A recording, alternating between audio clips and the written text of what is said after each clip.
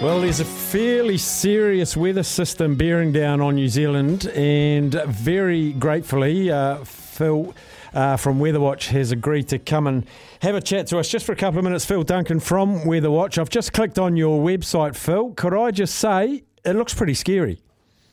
Yeah, it is a little bit concerning. Yeah, thanks for having me on. Yeah, it's a pretty big storm, and you're certainly seeing Met Service really lift up their language over the last day or two about this storm as well, which is good. We want the Met Service, the government forecaster, and us in the private sector to be on the same page in these severe weather events, and we absolutely are. This is looking like a pretty big event for the North Island, and maybe perhaps our biggest cyclone that we've seen in the north of the country since the 1990s, since cyclones Drina and Fergus. I know there's a little bit of crystal ball gazing has to go on with this, but can you equate the ferocity of this compared to what Auckland, Northland, Coromandel suffered not that long ago? So it's a really different setup. Basically, to keep it really simple, the flooding that occurred over those regions a few weeks ago was a squash zone. That's basically just a windy nor'easter that blows for a week, and where it's windiest, you've got rain stuck there, and it just was slow moving. And on top of that, for Auckland, there was a thunderstorm that stalled.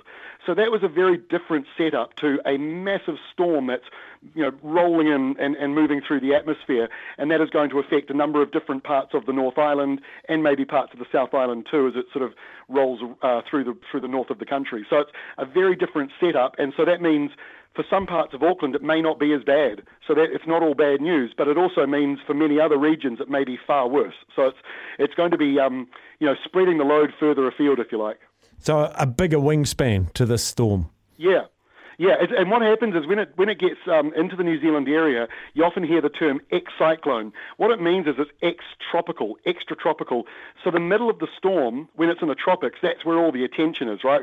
That's where the damaging winds are and the most problems occur. But when it gets down to this part of the world, it all changes, and the centre gets bigger, and the severe weather it sort of drops down a wee bit from the severity, but it spreads out to much more places. So that's why it's a bit different to in the tropics, where we talk about the eye of the storm.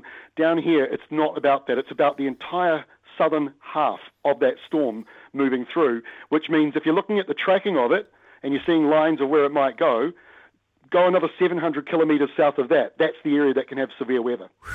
Thanks for the warning, Phil. Phil Duncan from Weatherwatch. I really appreciate your time. Cheers, mate. Thank you.